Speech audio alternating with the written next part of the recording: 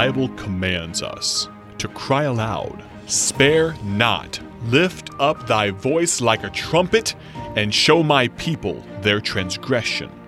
This is the Cry Aloud broadcast with evangelist Ted Houston.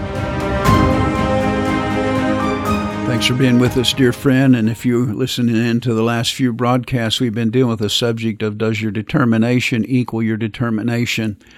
You remember in 1 Corinthians chapter 6, the Apostle Paul talks about what the lost do and they can't inherit the kingdom of God. And he mentions to the Corinthian believers that such were some of you, but you're washed, but you're sanctified, you're justified in the name of the Lord Jesus and by the Spirit of God. And then he makes this statement, all things are lawful unto me, but all things are not expedient. All things are lawful for me, but I will not be brought under the power of any. And the Apostle Paul made a determination. I could do all this stuff that the lost people do. I could do what I used to do as Saul of Tarsus before I got saved. But I have been saved. And though I'm saved, it does not mean that I can't still do those things, but I have to make a decision not to. And so he makes the statement, I will not be brought under the power of any. And you know, dear friend, we talked about how that we go to altars and we make determinations, and yet that's not enough. We have to have a determination that equals the determination. You know, I think about most of us as in the secular world, we understand this. You know, I know men who have businesses. Well, they determined to have a business in their mind, but then they had to have the determination to work and carry it out.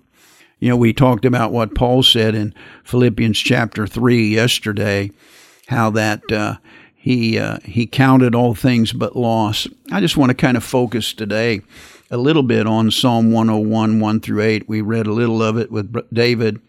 And I want us to see the I wills and the shalls that David stated. And then I want to just think about this thought of whether or not David really did carry these things out. In verse 1 of Psalm 101, David said, I will sing of the mercy and judgment. Unto thee, O Lord, will I sing.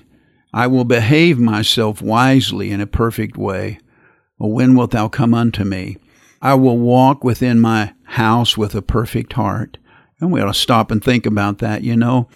We'll go sing about the Lord's mercies and His judgment and at the church, but how do we walk in our house? I will walk within my house with a perfect heart. I will set no wicked thing before mine eyes. I hate the work of them that turn aside. I wonder, you know, dear friend, are we setting wicked things before our eyes with our television programs? He said, it shall not cleave to me, the wicked things. A froward heart shall depart from me. I will not know a wicked person. David's saying, I'm not going to run with the lost crowd. Whoso privately slandereth his neighbor, him will I cut off. Him that hath an high look and a proud heart will not I suffer. He said, I'm going to cut them out of my life. I'm not going to suffer them to be around me.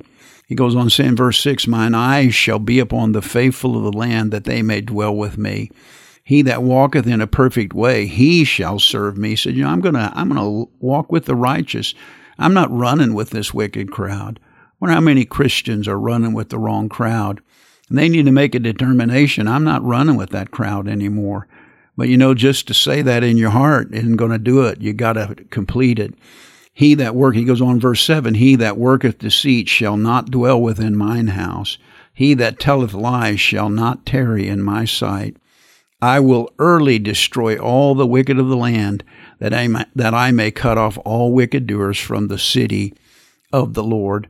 These are some wonderful determinations that David made. And David was a man after God's heart, and I don't doubt that David lived a life that the Bible hasn't even really revealed to us as much as it could. But I'm thinking about David, I will, it shall, I will not, it shall be, I shall not, I will.